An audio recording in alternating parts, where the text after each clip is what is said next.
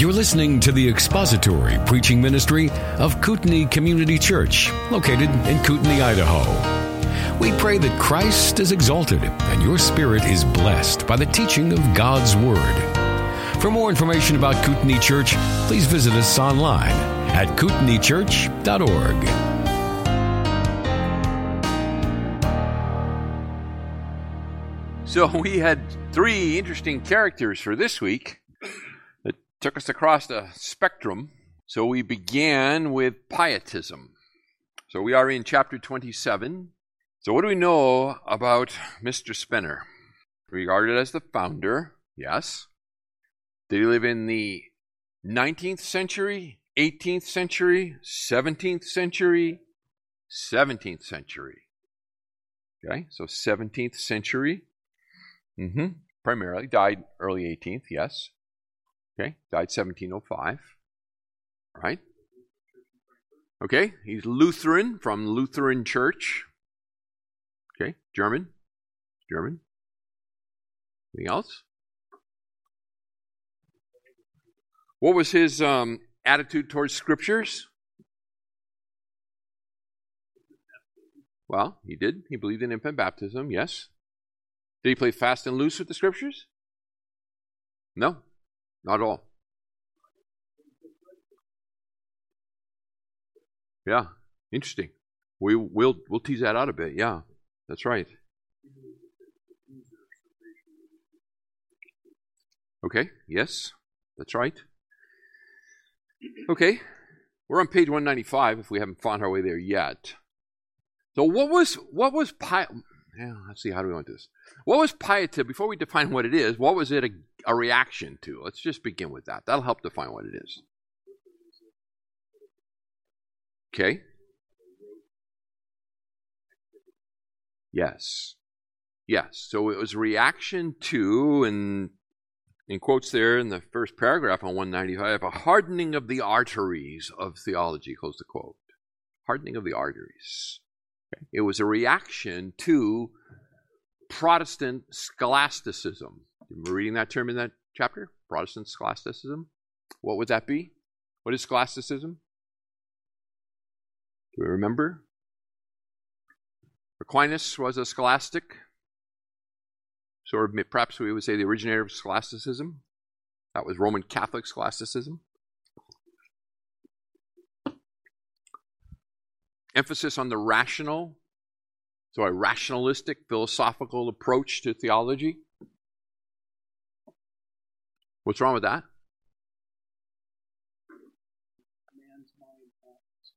Okay, man's mind, not scripture. Doesn't bridge the gap. Tease that out for me a little.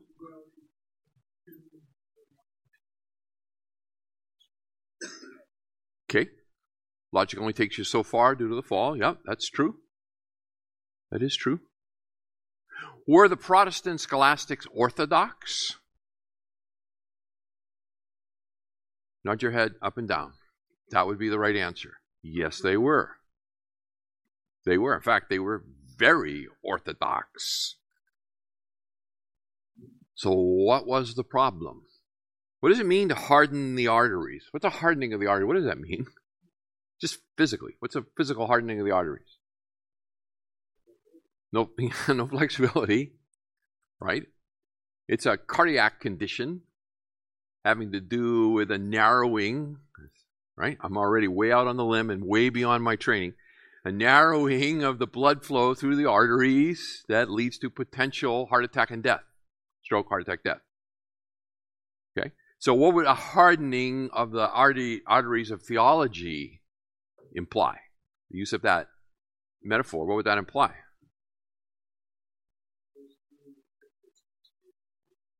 Yes. It is a subtle process. And I want you to notice, by the way, the dates. That's why I asked you at the beginning. Is this 18th, 17th, 16th century? Where are we here? So we are in 17th century. We're only 100 years beyond Luther. Less than 100, actually. Less than 100 beyond Calvin. So, a couple generations. 2, maybe 3.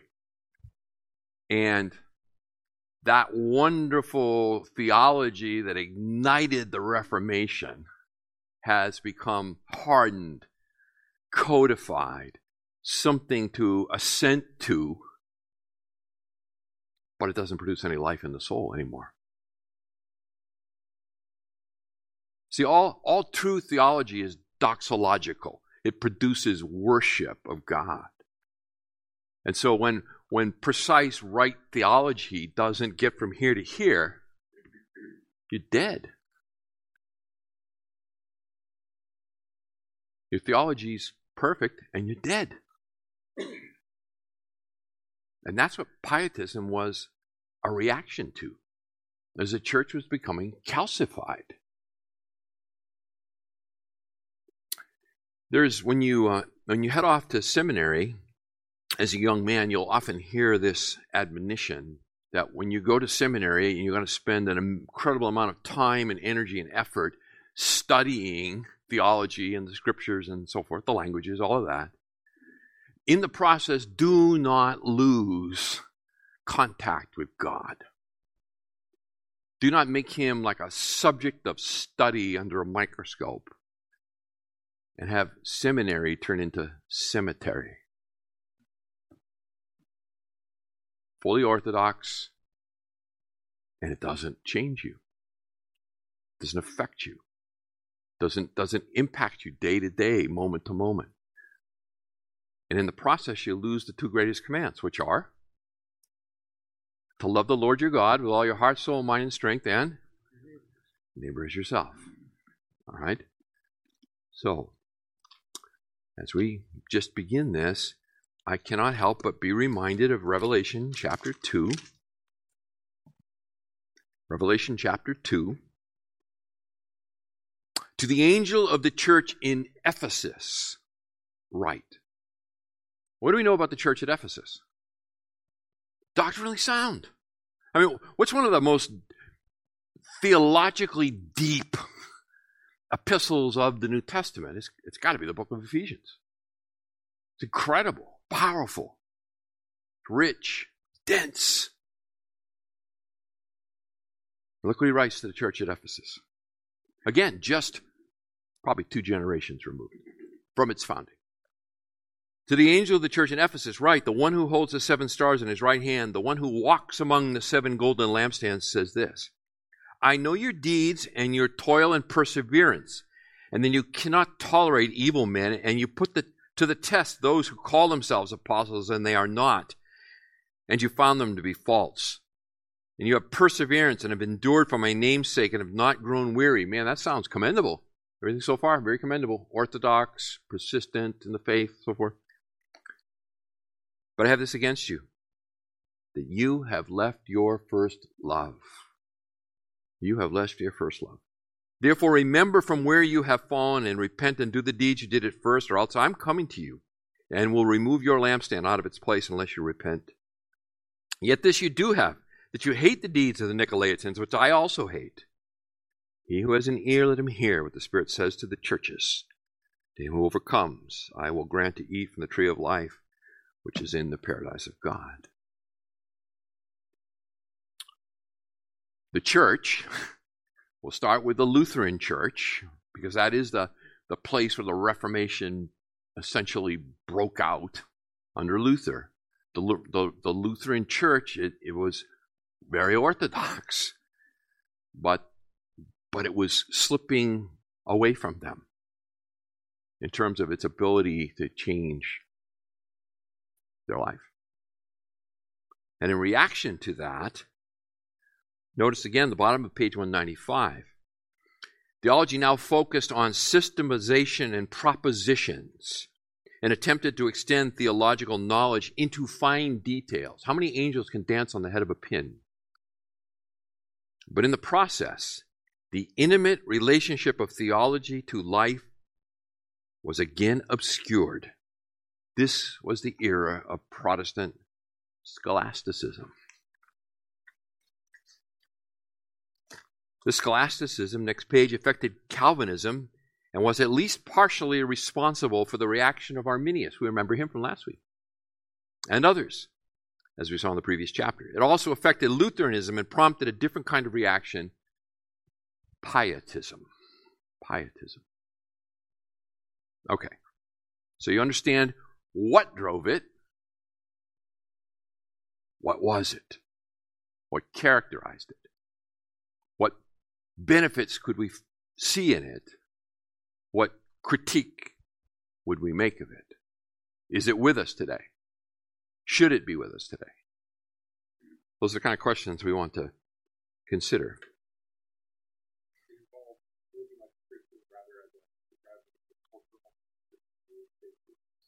Okay, excellent. It required, it stressed, living like a Christian in opposition to a reliance upon your baptism, your church attendance, your affirmation of the creed, all the external measures of orthodoxy, and yet a real deadness of soul. That's right. Okay. You notice his book, page 196, near the bottom.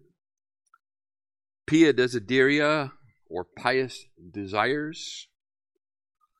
Essentially a handbook for pietism. Okay. And yes, that led to, at the bottom of the page here, let's finish it out. Pious gatherings or small groups of Christians meeting regularly to pray, study the Bible, discuss various topics, and generally hold one another accountable. Wow. That's not bad. It'll never catch on, I agree. Yes. They might actually start singing at the beginning of those pious meetings. That's true. They might. Yeah, fascinating, huh? So one critique there, and I put a box around it right there in the middle of that page, 198. This needed to be more than what came from sermons, even over the course of many years, covered only a small part of the Bible. Okay? Wish Jim was here. I'd say it in front of him. I'm not embarrassed. That is a weakness of slow, deep exposition, if that's the only exposure to the Scriptures. Why?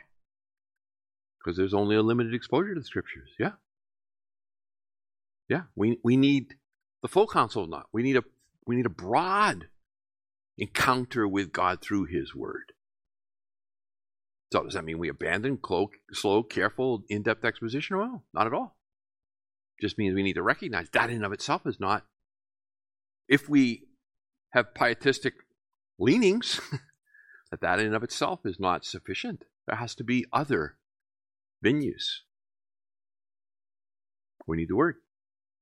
We need a lot of it. Massive. Interesting. So you use the terminology quiet time. That's pietistic terminology. That's where it comes from. The pietists. A time alone, reading the Word and praying. Quiet time. Do you have a, quote, quiet time? Do you have to have a quiet time to be a mature Christian believer? No. You don't. Is it one effective means? Yes. Notice pietism is a back to the Bible movement. It's really a back to the Bible source, yeah. Pursuit of the source, pursuit of the Word of God, hear the Word of God, pray, talk about the Word of God with other believers, and exhort and encourage one another to love and good deeds. I mean, these things they're really not questionable anymore. We all accept it because to one degree or another, we all have been affected by pietism. And on balance, it's a good thing. It's a good thing. Now, are there theological quibbles that we could make with Spinner? Did you find anything in there that you go, eh?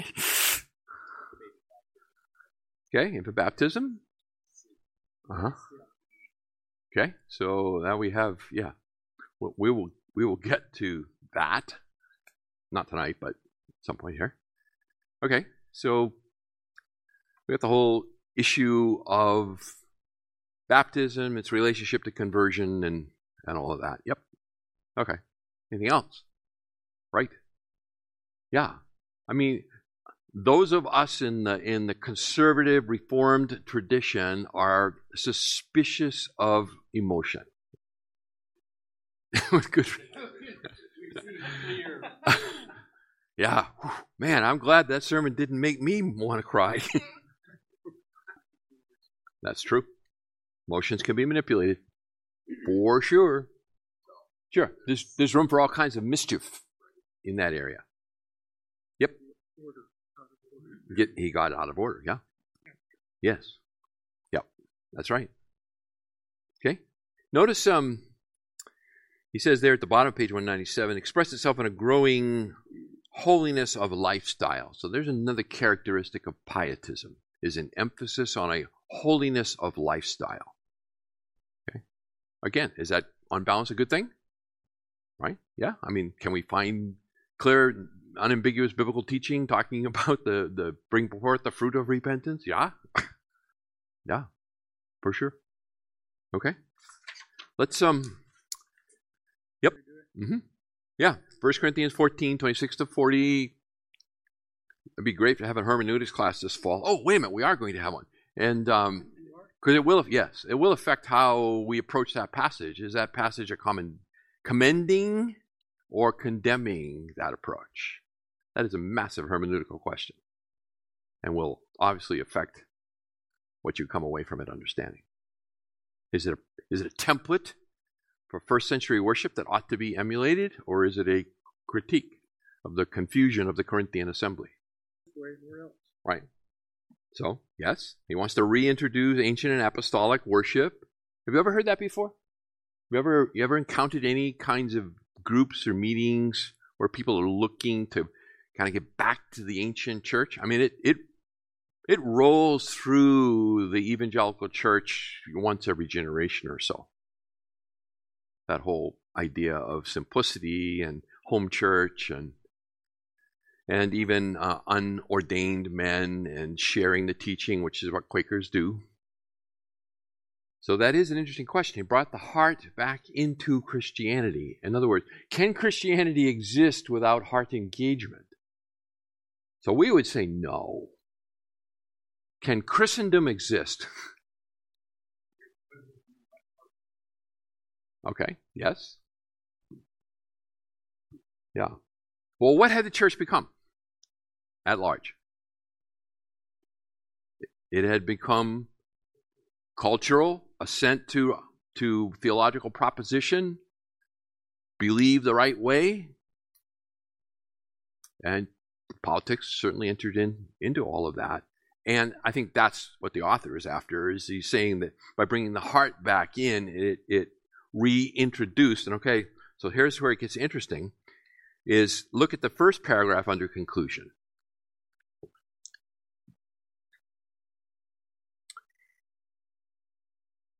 I'll just read it to you. Two other influential pietists were directly connected to Spener. August Hermann Frank was a convert of Spener and a leader of the movement after his death.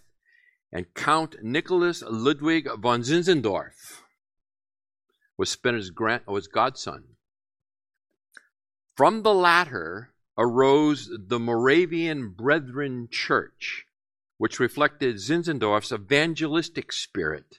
And the Moravians, in turn, launched the first real Protestant missionary effort. I would probably just extend that sentence a bit and say, since the apostolic period.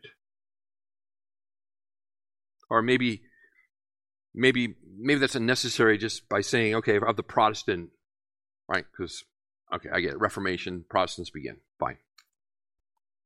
Okay? It was through the influence of the Moravian missionaries, and of course we read about Wesley for tonight. John Wesley was set on the course that led to his conversion. Listen, scholasticism does not promote missionary engagement.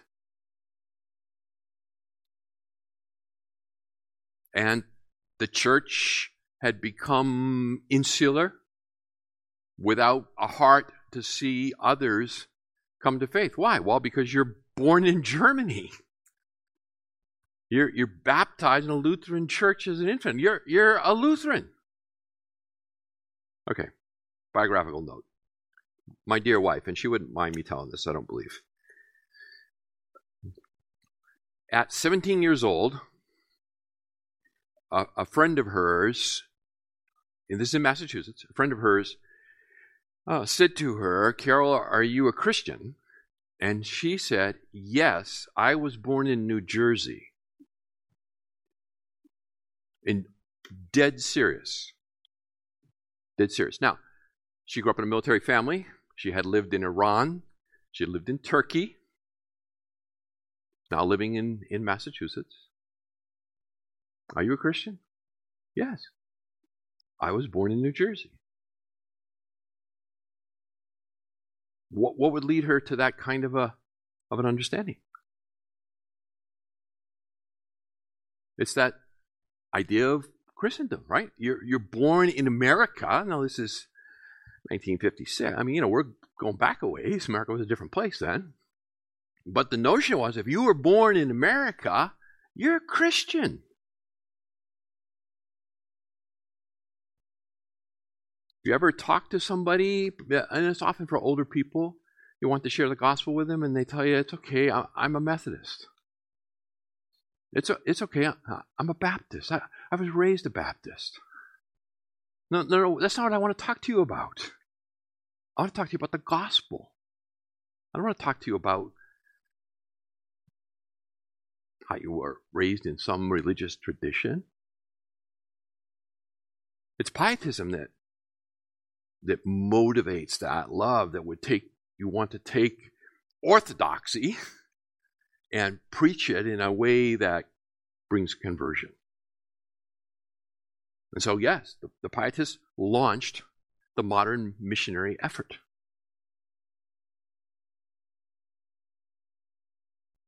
Powerful stuff. Because what has happened is the gospel has moved west since the first century. It has been moving west since the first century. It has moved beyond the West in large degree and has moved east.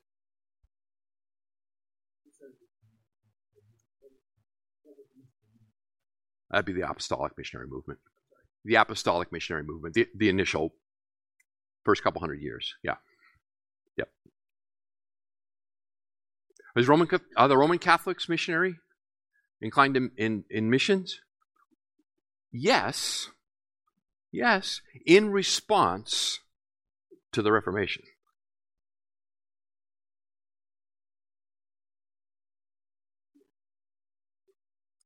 Sure. With the Reformation, were born the Jesuits, who went to take Roman Catholicism in opposition to what they called Lutheran heresy, which was salvation by grace alone, through faith alone, in Christ alone, to take it to the world. The Crusades are a separate, are a really fascinating period of history for sure. But yeah, the Crusades were not evangelistic in any realistic sense of the word. Okay, that was okay. So on balance, I mean, I guess I probably tipped my hand already a long time ago. Am I in favor of pietism? Absolutely. It puts the heart back into it. It has to go from the head to the heart. What we believe has to affect how we live, how we love. And if it doesn't, we're messed up. Yes. And I'm glad that God sorts this stuff out, not me. Right? I'm not the gatekeeper who's in and who's out, which is a good thing. Definitely a good thing. Okay. Anything else on pietism? Because we're going to roll over into perhaps one of the greatest pietists of American history. Which is, again, probably not something that initially you might say about Jonathan Edwards. He was definitely pietistic in his orientation. Right? So what do we know about Jonathan? Biographically, what do we know about him? By the way, I have 10 copies of Jonathan Edwards' Resolutions, Advice to Young Converts. 10 copies available for free to the first 10 people who can give me a fact about Jonathan Edwards. He was a man. He was a man. You got to do better than that. Yeah, you already have this. You don't need this. No, seriously, I wish I had a copy for everybody. I just don't. First president of Princeton. You can collect your copy. Come on up. He died from the jab. He died from the jab. Come collect your copy. A different jab, but collect your copy. Well done. Anything else we know about Jonathan? Michael Reeves would be in error. Okay. Prince of the Puritans. Do you have a copy? You already got one. All right. Good. We'll take that fact, though. Anything else? Come on. I got 8 of these things to give away still. He entered college at 13. Entered college at 13. I like that. President of Princeton. What is now Princeton? Here you go. Pass that back to him, would you? Okay. Good. He was an adversary to enlightenment thinking. Adversary of enlightenment thinking. Yes. Well done. Somebody was saying something over here. Okay. Yes. Edwards on Affections. Magnificent. Here's your copy. I'm going to pass that back to him, please. Here we go. Shouldn't throw it around, but I just did. Anybody else? Believed in the 5 solas.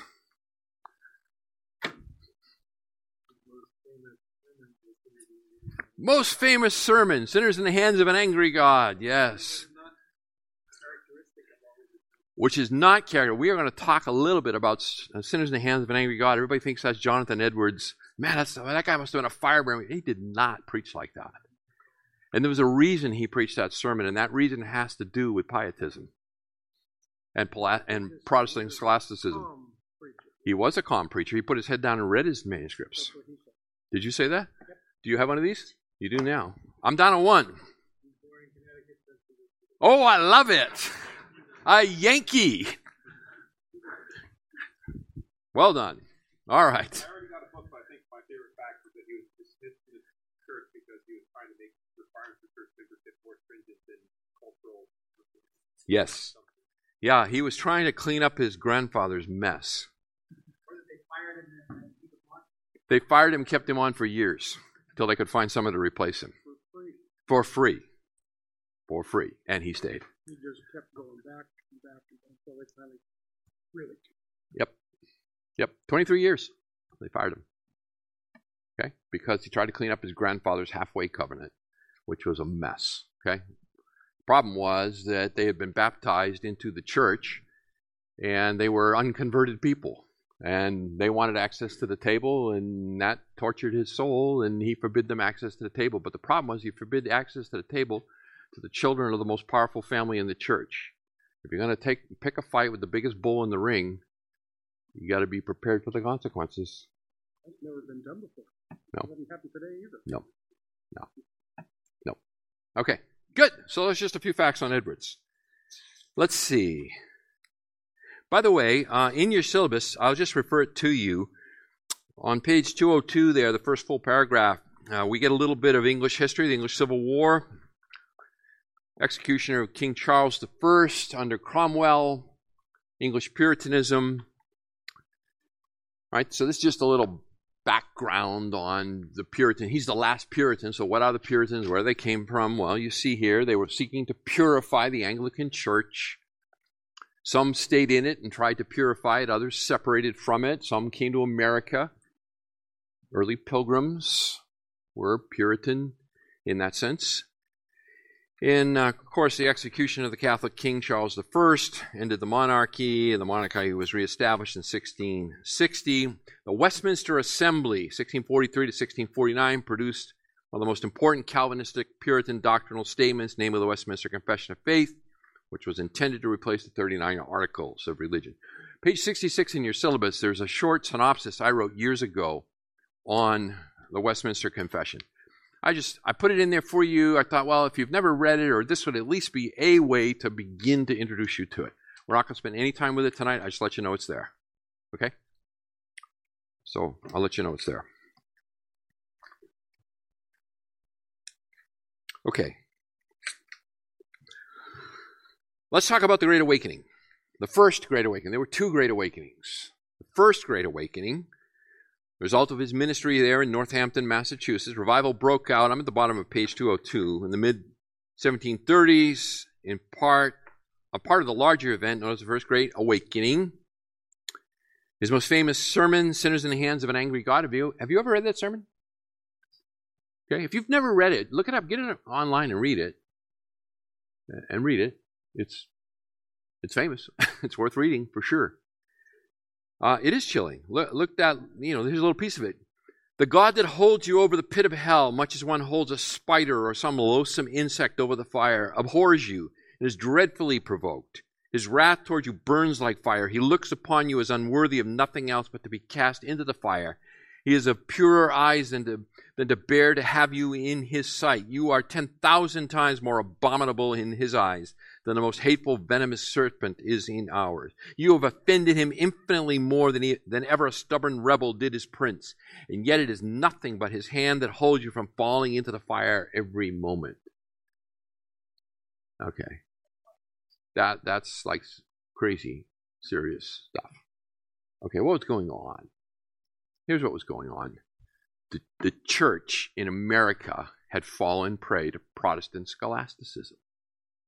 The original passion of the Puritans had faded a couple of generations. Remember, I said it Saturday morning. Half or more of you guys were here. The first generation believes the gospel. The second generation assumes the gospel. The third generation loses the gospel. This is what was happening. This is what was in play in America. So this is a very unique kind of sermon for a very unique purpose.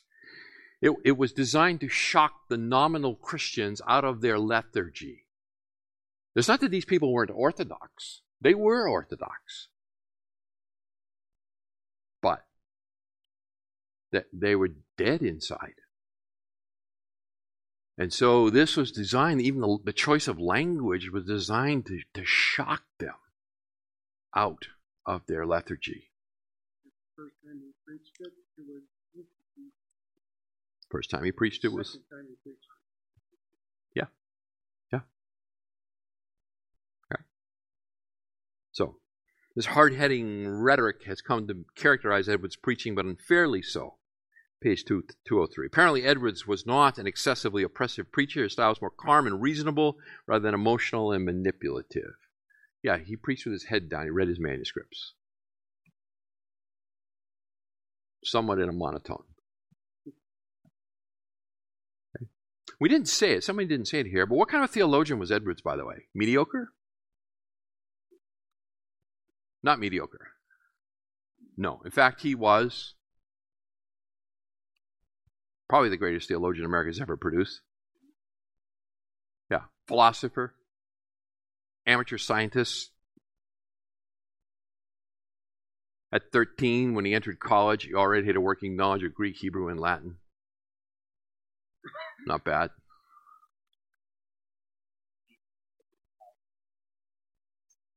Yes, that's heavy duty. That's exactly right. That's right. It was the same thing. Edwards was after the heart, the affections, as he laid out in his book, Religious Affections, which again I would commend to you. Edwards is not easy to read, particularly for those of us who are not practiced readers. His sentence structure is lengthy, often complex, meaning he reads slow, sometimes repetitively to get it. That's a critique more of us and our generation than he and his abilities. But his book, Religious Affections, where he deals with what is true conversion, what moves and motivates, why does one choose to believe on the Lord Jesus Christ and one does not? It comes down to the affections. We all choose what is most desirable to us. And unless and until the Spirit of God regenerates us and changes our affections, we will never choose Christ. But once that happens, Jesus becomes the most glorious, most beautiful, most wonderful person imaginable, and we cannot help but run to him. And as we grow in grace and we begin to see him, he becomes bigger and bigger and bigger in that vision. Our love for him grows. And the affections then change. And that changes the way we behave. So you see the strong Calvinistic theology and the pietistic concern for the heart masterfully put together. Very important. Good. Page 205 at the bottom, another one of his, just seminal works, Freedom of the Will, 1754. Again, in your syllabus on page 77 is a short synopsis for you of Freedom of the Will. Again, something I wrote a long time ago. I just give it to you. If you get profit from it, wonderful. If it doesn't do you a bit of good, then you didn't pay much for it. Okay? So I just offer it to you there. Okay? It is, you see it? Which is generally regarded as his greatest literary accomplishment. Established his credentials as one of the greatest American theologians and philosophers. He affirmed the freedom of the will, but not the kind of freedom characteristic of Arminian theology. Complete freedom or self-determination, self-determining freedom. And then he goes on to spell it out for you there. So, is the will free? It's an unfair question. Depends what you mean by free. At one level, yes. At another level, no. The will is bound by our affections. But did you make free and meaningful choices throughout this day? Yes, you did. What else we got? Yes. Right. The whole structure of the government of the country was established on Calvinistic understandings. Last sentence on 207. Well, let's see. Edwards emphasized, to put it mildly, is that the one? All right. Through all of his writings, Edwards emphasized, to put it mildly, the God-centeredness of everything, and that it is only in God, through Jesus Christ, that anyone can receive what we all most long for, full happiness and complete satisfaction, all for the ultimate glory of God. Fantastic. By the way, again, if you're looking to access Edwards early on, John Piper has done some good work that would get you into it. And Piper is a much easier read than Edwards, yes. Yep. Okay. Even Piper's whole thought process of what is he called? Hedonistic Christianity, I think. Something, isn't that the terminology he uses? Something like that. Christian hedonism is kind of based on that idea that it is when our affections are captivated by Christ that we desire him above all else. Okay. It was designed to be provocative, of course. That's how you sell books. Okay, good. Well, let's do one more and we'll take a break. I mean, this one, wow, these three were amazing. Wait till you go next week. You're going to be banging your head on the wall. I expect 2 or 3 of you to come in here with a knot above your eye after we read about Schleiermacher and Ritzel. Fortunately, Machen is added to the third because otherwise it would be nothing but despair. That's right. Okay. Wesley, what do we know about good old John Wesley? He is a series of contradictions, like most of us. 3 months before Edwards. Born 3 months before Edwards, contemporary, yes. Calvinist? No. We've already kind of pointed to him being influenced by the Moravians and so forth, leading to his later conversion. Okay. Once converted, did he ever leave the Anglican Church? Nope. Did he preach in the Anglican Church? Nope. They wouldn't let him. What was his preaching venue? Outdoors. His pulpit was a tree stump. Traveled by horseback. Thousands of miles. Okay. How many times a week did he preach? 5 or 6 times a week. Oh, it's a day. I'm sorry. That's right. Oh, yeah. 4 or 5 times daily. Yep, there it is. Yep, you're right. That's pious. I agree.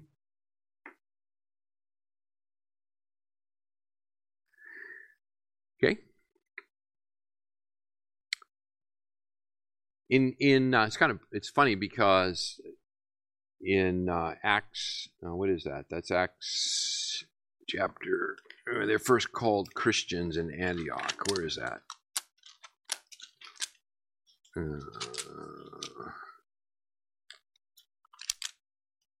Here it is. It's Acts 11.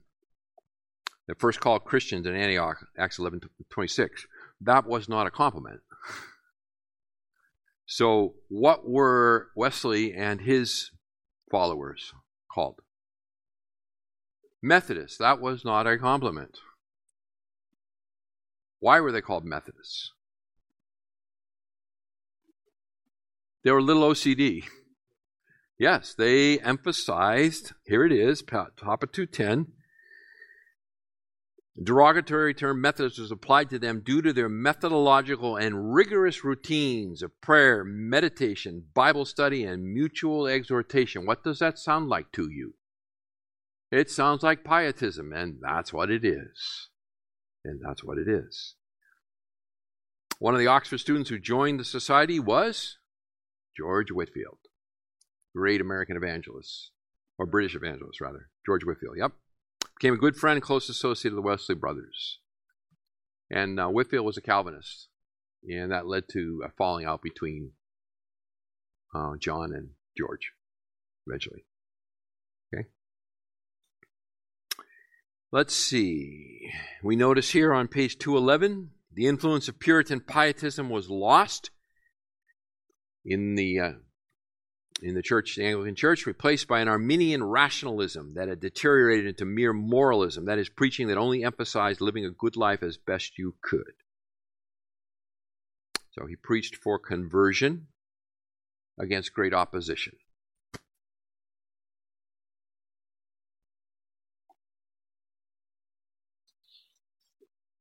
Formed societies, eventually, for the expansion of Methodism. It wasn't particularly successful in England. It was ragingly successful in America. Methodism was perfectly suited for the westward expansion of the American empire.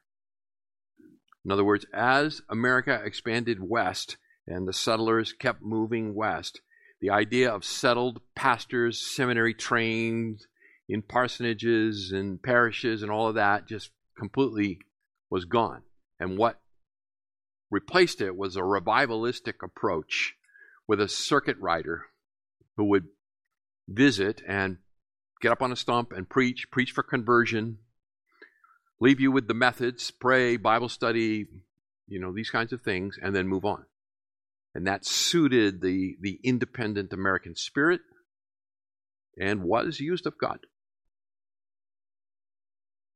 Many saved through Methodist churches and preaching, even still today. Probably, maybe not as much now, because Methodism, and we can talk about that, Methodism has, for the most part, fallen off the rails. Okay? But certainly, my generation and before, many who now are Baptist, Presbyterian, whatever, were first heard the gospel in Methodist churches. Yep. Okay? Why would Methodism have fallen off the rails, by the way? What's the one thing about that kind of comes out with Wesley as you read through this with relation to theology? What was Wesley's orientation towards theology? It was more Spener. It was more pietistic, yes.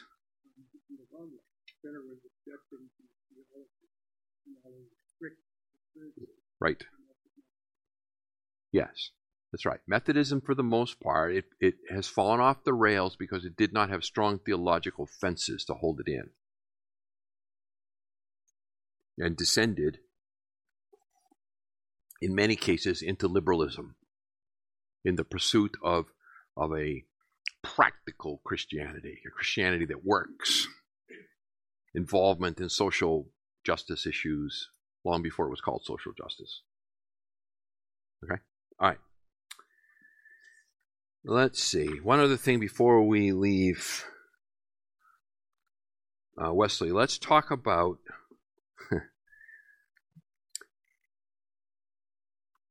perfection or perfectionism. Okay? Let's talk about perfectionism. This is Wesley's origination. Okay? So you see his on page 213. Wesley's second unique contribution is in the area of personal sanctification, specifically what he called entire sanctification or perfection, in his treatise, A Plain Account of Christian Perfection. While Luther and most other Protestant reformers believed that Christians were completely justified, yet continued to sin throughout life, simul justus et peccator, at the same time just and sinner, Wesley posited the idea that a form of complete sanctification was possible in this life. Aware of possible misunderstandings, again, let's give him his due, because we can throw a lot of rocks at perfectionism, but let's not set up a straw man. Wesley tried to clarify his thinking by adding an appendix to his plain account. You see it there. Number one, by perfection, I mean the humble, gentle, patient love of God and our neighbor, ruling our tempers, words, and actions. I do not include an impossibility of falling from it, either in part or in whole. I do not contend for the term sinless, although I do not object against it. 2, as to the manner, I believe this perfection is always wrought in the soul by a simple act of faith, consequently in an instant. But I believe in a gradual work, both preceding and following that instant. 3, as to the time, I believe this instant generally is the instant of death, the moment when the soul leaves the body, but I believe it may be 10, 20, or even 40 years before. I believe it is usually many years after justification, but that it may be within 5 years or 5 months after it. I know of no conclusive argument to the contrary. Okay, what in the world is he talking about? Okay? What he is talking about is what is commonly known as a second work of grace. There is conversion. And then the second work of grace, where the Spirit of God acts in your soul, and we're gonna delve into this in some detail here in a few weeks when we get out here, a few weeks out. Acts in your soul to entirely sanctify you or perfect you, such that you no longer are drawn toward these sinful inclinations, that your heart is filled with a new and profound sense of love for God, Christ, and others. This Wesleyan theology provides the theological lift for Pentecostalism, and came to be identified in Pentecostalism with the second work of grace and its physical manifestation, which would be, guess what? Yes, speaking in tongues. When you spoke in tongues, that was the moment of the second work of grace in which you received what I call the holy hop. And you progressed to this new level of spirituality that the others just don't have. Okay? Wesley believed this. He taught it. It has become very much a part of Wesleyan theology, and Wesleyan theology has influenced the entire Pentecostal movement. The Pentecostal movement has influenced the entire charismatic movement. So they're all at their root Wesleyan in their theology. The holy hop, yes, and he bifurcated it. So he would just take the passages about love and so forth and prioritize them and say, this is what you will achieve. This is what I've achieved. Problem is, his life is pretty complex. Let's put it that way. If you're looking for an interesting biography, read a biography of John Wesley's life. I mean, there's just amazing, many commendable things. But his marriage was an absolute train wreck. And there's probably pretty good evidence that his wife was not his only companion. That he was. Yeah. Well, Charles wasn't as Arminian as John. Charles actually tended towards Calvinism, but John, yes, more towards the Whitefield camp. But John was the front man, the important guy, and Charles had a lesser role. And these two brothers had tremendous devotion to one another. And so, yes, I think Charles kind of shielded it somewhat. But yes, he wrote some pretty Calvinistic kinds of hymns. A closet Calvinist, yeah. Yes. Okay. So, John Wesley. Here we go. Let's just conclude with this and we will take a break. When he died, he left behind 79,000 followers. I'm on page 214. In England and 40,000 in North America. If we judge greatness by influence, he was among the greatest of his time. Today, there are over 15 million Methodists worldwide. Wesley's influence is also seen in Wesleyan churches, Pentecostalism, the holiness movement, revivalism, and the evangelical movement in general. Yes. Okay. Wesley had a profound influence. Okay. I mean, just think about it. He took the Pietism, which launched the Protestant missionary endeavor, and what did he become? Arguably the greatest missionary of that era. Okay. One thing about missions, they're messy.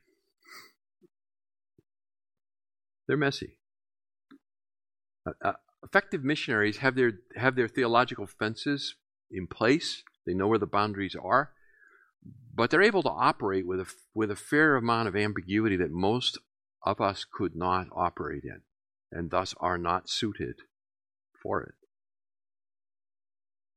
Okay? Just, it's my observation. If you're thinking about missions, think about that. Can I hang firmly onto what is non-negotiable, essential, and yet operate in an ambiguous environment, cooperating with others who don't agree for the greater good of seeing men and women hear about faith in Christ and repent and believe, recognizing they will be saved and their theology will be kind of messed up, but they will be saved. Now, Wesleyanism lies behind the fundamental Baptist church movement as well. Page 22 in your syllabus. I'll talk to you about the Mass. We're not going to exhaust this topic. It's just to introduce you to it. Some of you may be far more knowledgeable on it than I am. I wouldn't dispute that. But for many, unless you've undertaken a serious study on your own or you grew up Roman Catholic and inquired into it, then certainly for most Protestants, the Mass is kind of this obscure thing. What is it? It's important to understand what it is because it is the core of Roman Catholic theology. It's impossible to divorce the Mass from Roman Catholic theology. If you did, you wouldn't be Roman Catholic. It will never be abandoned, and it'll never be reformed. It is the bedrock under which the whole Roman edifice stands. So, what is it? Pardon me. Nothing like a peanut. Okay. So I got a quote here for you from Vatican II. Pardon me. You see the dates there, Second Vatican Council, 1962 to 1965. This was, by the way, the Vatican Council that was called, be careful how I say this, but to a large degree, because Roman Catholicism was seeing an outflow of attendance, membership, because the Mass in Latin and so forth was obscure.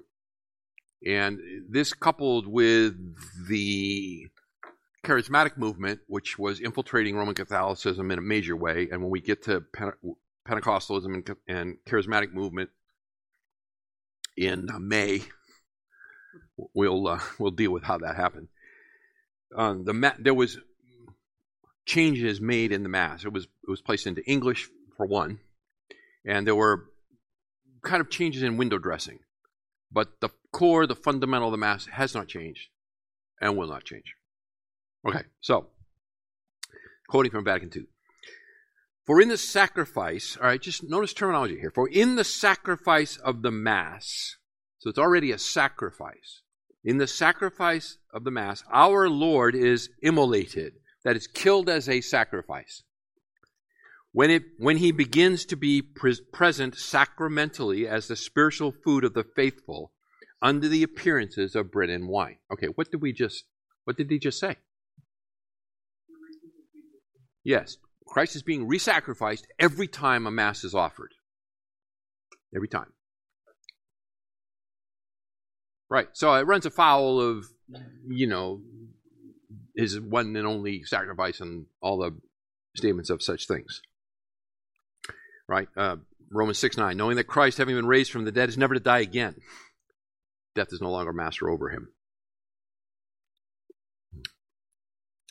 There should be no doubt in anyone's mind that all the faithful ought to show to this most holy sacrament, remember, sacrament is a means for conveying grace, the worship which is due to the true Lord.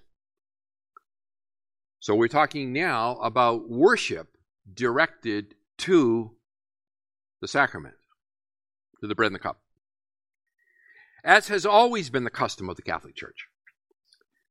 Nor is it to be adored any the less because it was instituted by Christ to be eaten. For even in the reserved sacrament means the leftovers, he is to be adored because he is substantially present there through that conversion of bread and wine, which, as the Council of Trent tells us, is most aptly named transubstantiation. Okay, this is the doctrine of transubstantiation, in the understanding of which is that the bread and the wine are, through the blessing of the priest, the prayer of the priest, so the priesthood is necessary as well. It's another foundational stone to perform this conversion, this transubstantiation, so that it becomes the body and blood of the Lord. Next page, 23.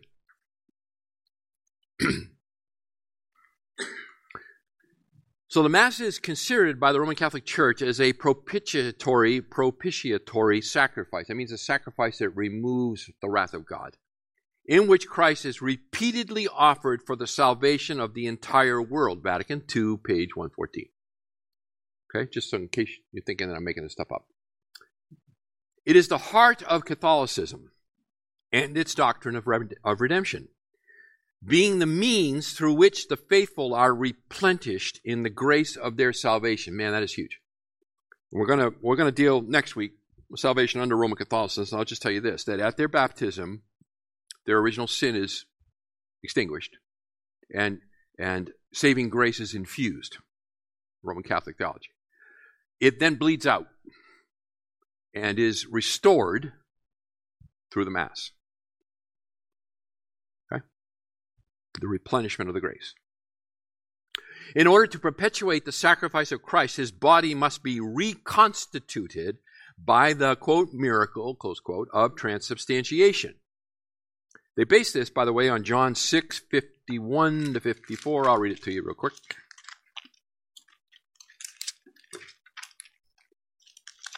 John 6:51 to 54.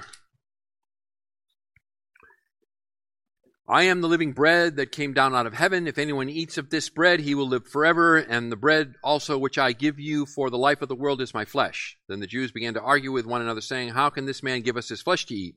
So Jesus said to them, truly, truly, I say to you, unless you eat the flesh of the Son of Man and drink his blood, you have no life in yourselves. He who eats my flesh and drinks my blood has eternal life. I will raise him up on the last day. Okay, so that's the That's the passage they would take you to support it. Transubstantiation, which is the name given to the transformation of the bread and wine into the body and blood of Christ. The actual process by which the priest transforms the elements is called consecration. The priest is an indispensable part of the Roman system.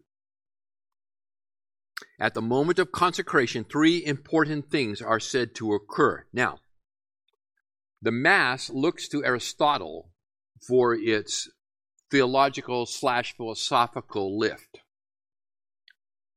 and in particular to Aquinas, who was Aristotle's Catholic interpreter. So, according to Aristotle, matter consists of 2 components. What's called the accidents, which are the outward appearance of things, and then the substance, which is the inner essence of things. So, the accidents is the cup that you see, right? The substance is the inner essence of this cup that exists in time and space. It's the invisible part of it.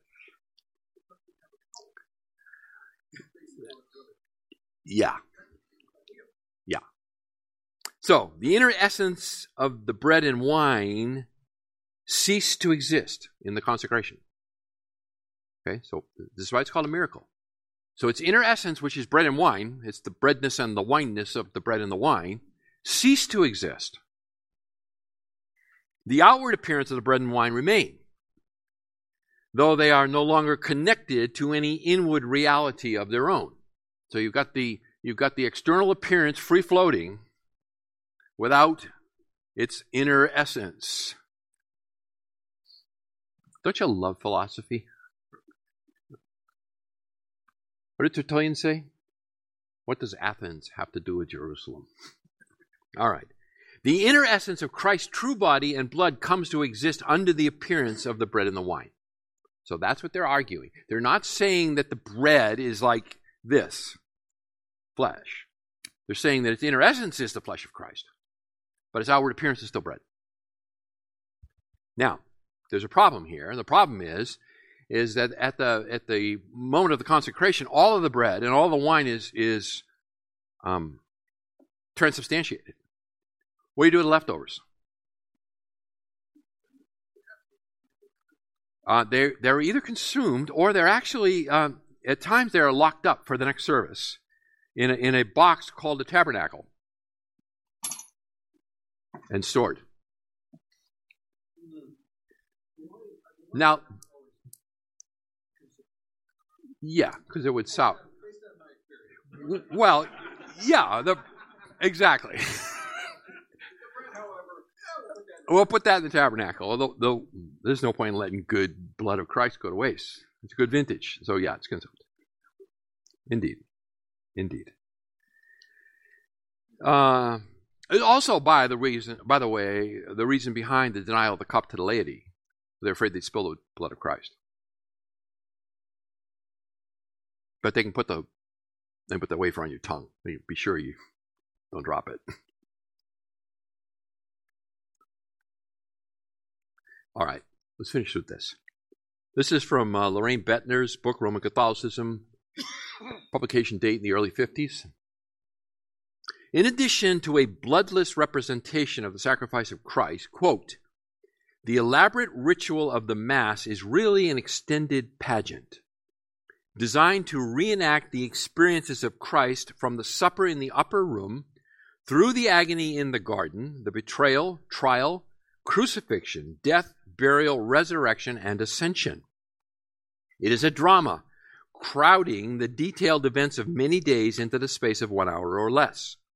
For its proper performance, the priest in seminary goes through long periods of training and needs a marvelous memory. Witness the following.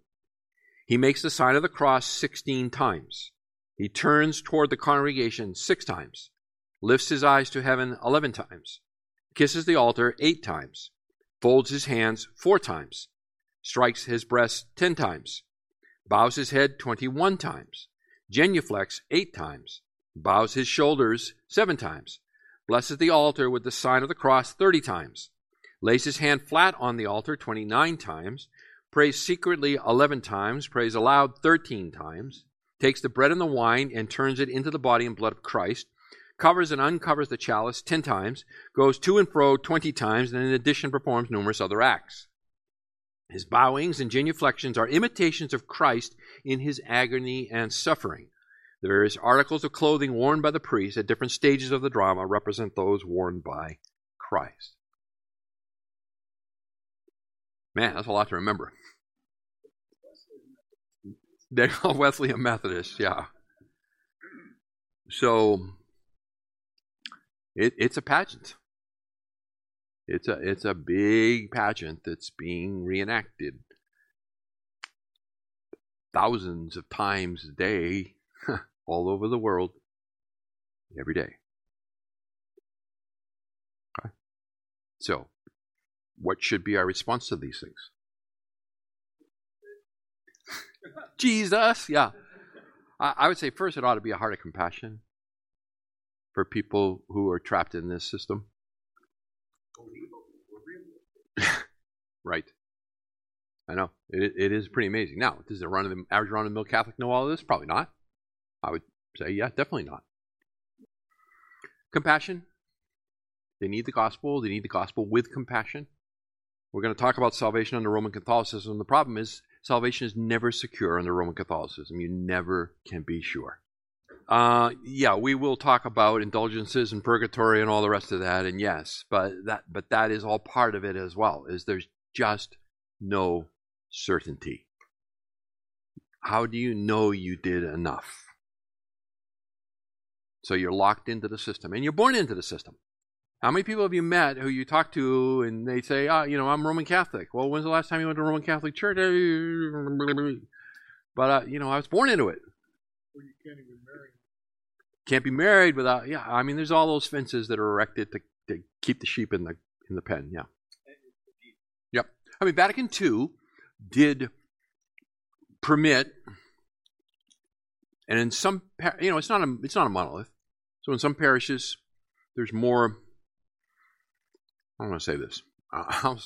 There's a little more evangel than in others, maybe, where they might encourage some Bible reading, those kinds of things, and particularly as the charismatic movement moved in, there might be a little more of that. And then there are, certainly under the Council of Trent and so forth. Remember, we talked about this. They placed an anathema on all Protestant writings, and including the idea of reading the Bible. So it kind of depends on the priest. The local priest could make reading the Bible a little more acceptable, maybe even encouraged at some. He'll be the final interpreter for you. They're not going to give that up. So, come to me and I'll tell you what it means, kind of thing. But others, it's like, don't read it at all. The unexpressed part is you're too stupid to understand it. Answer to sure. Me as to why they don't. Yeah, because as a layman, if you read it, you're likely to misunderstand it, and it's going to mess you up. Yeah. Okay. So that's the Mass in a nutshell. I worked with a guy years ago who went every day at noontime for Mass, 5 days a week, and I'm sure he went on Saturdays and Sundays as well. Very devoted man. Right, because they're cutting. That's like the interdict. That's God's grace. Right. So when there was a tussles between the Pope, now we're back in the 12th, 13th, 14th centuries, tussles between the Pope and the secular kings, the Pope could place a country under the interdict, and what that meant was basically that the Mass was not to be offered in that country. Hey, you know what? If you cut the entire country's population off from grace, it's not going to be long before they've got pitchforks outside the king's castle, and they'll force movement, and it was pretty successful. Now, it was a lot easier to do in those days when, the sheep, they had all the sheep in one pen, but post-Reformation, it's a little harder. But, yeah, it is the grace dispensing machine. It's a good way to put it. Okay, gentlemen, so thank you. Again, just to remind you, how are you doing on your timelines? I know how you're doing, but what's your, so I know I don't believe in entire sanctification. So I know you wretched sinners haven't started it for the most part. But again, you will benefit if you will do it. You will benefit if you will do it. So go for it. Next week, pick it up starting with Schleiermacher and follow it forward for the next 3. Thank you for listening to the latest podcast from Kootenai Church. If you'd like to learn more about Kootenai Church or to donate to our church ministry, you can do so online by visiting kootenaichurch.org. We hope you enjoyed this podcast and pray you'll join us again next time. Once again, thank you for listening.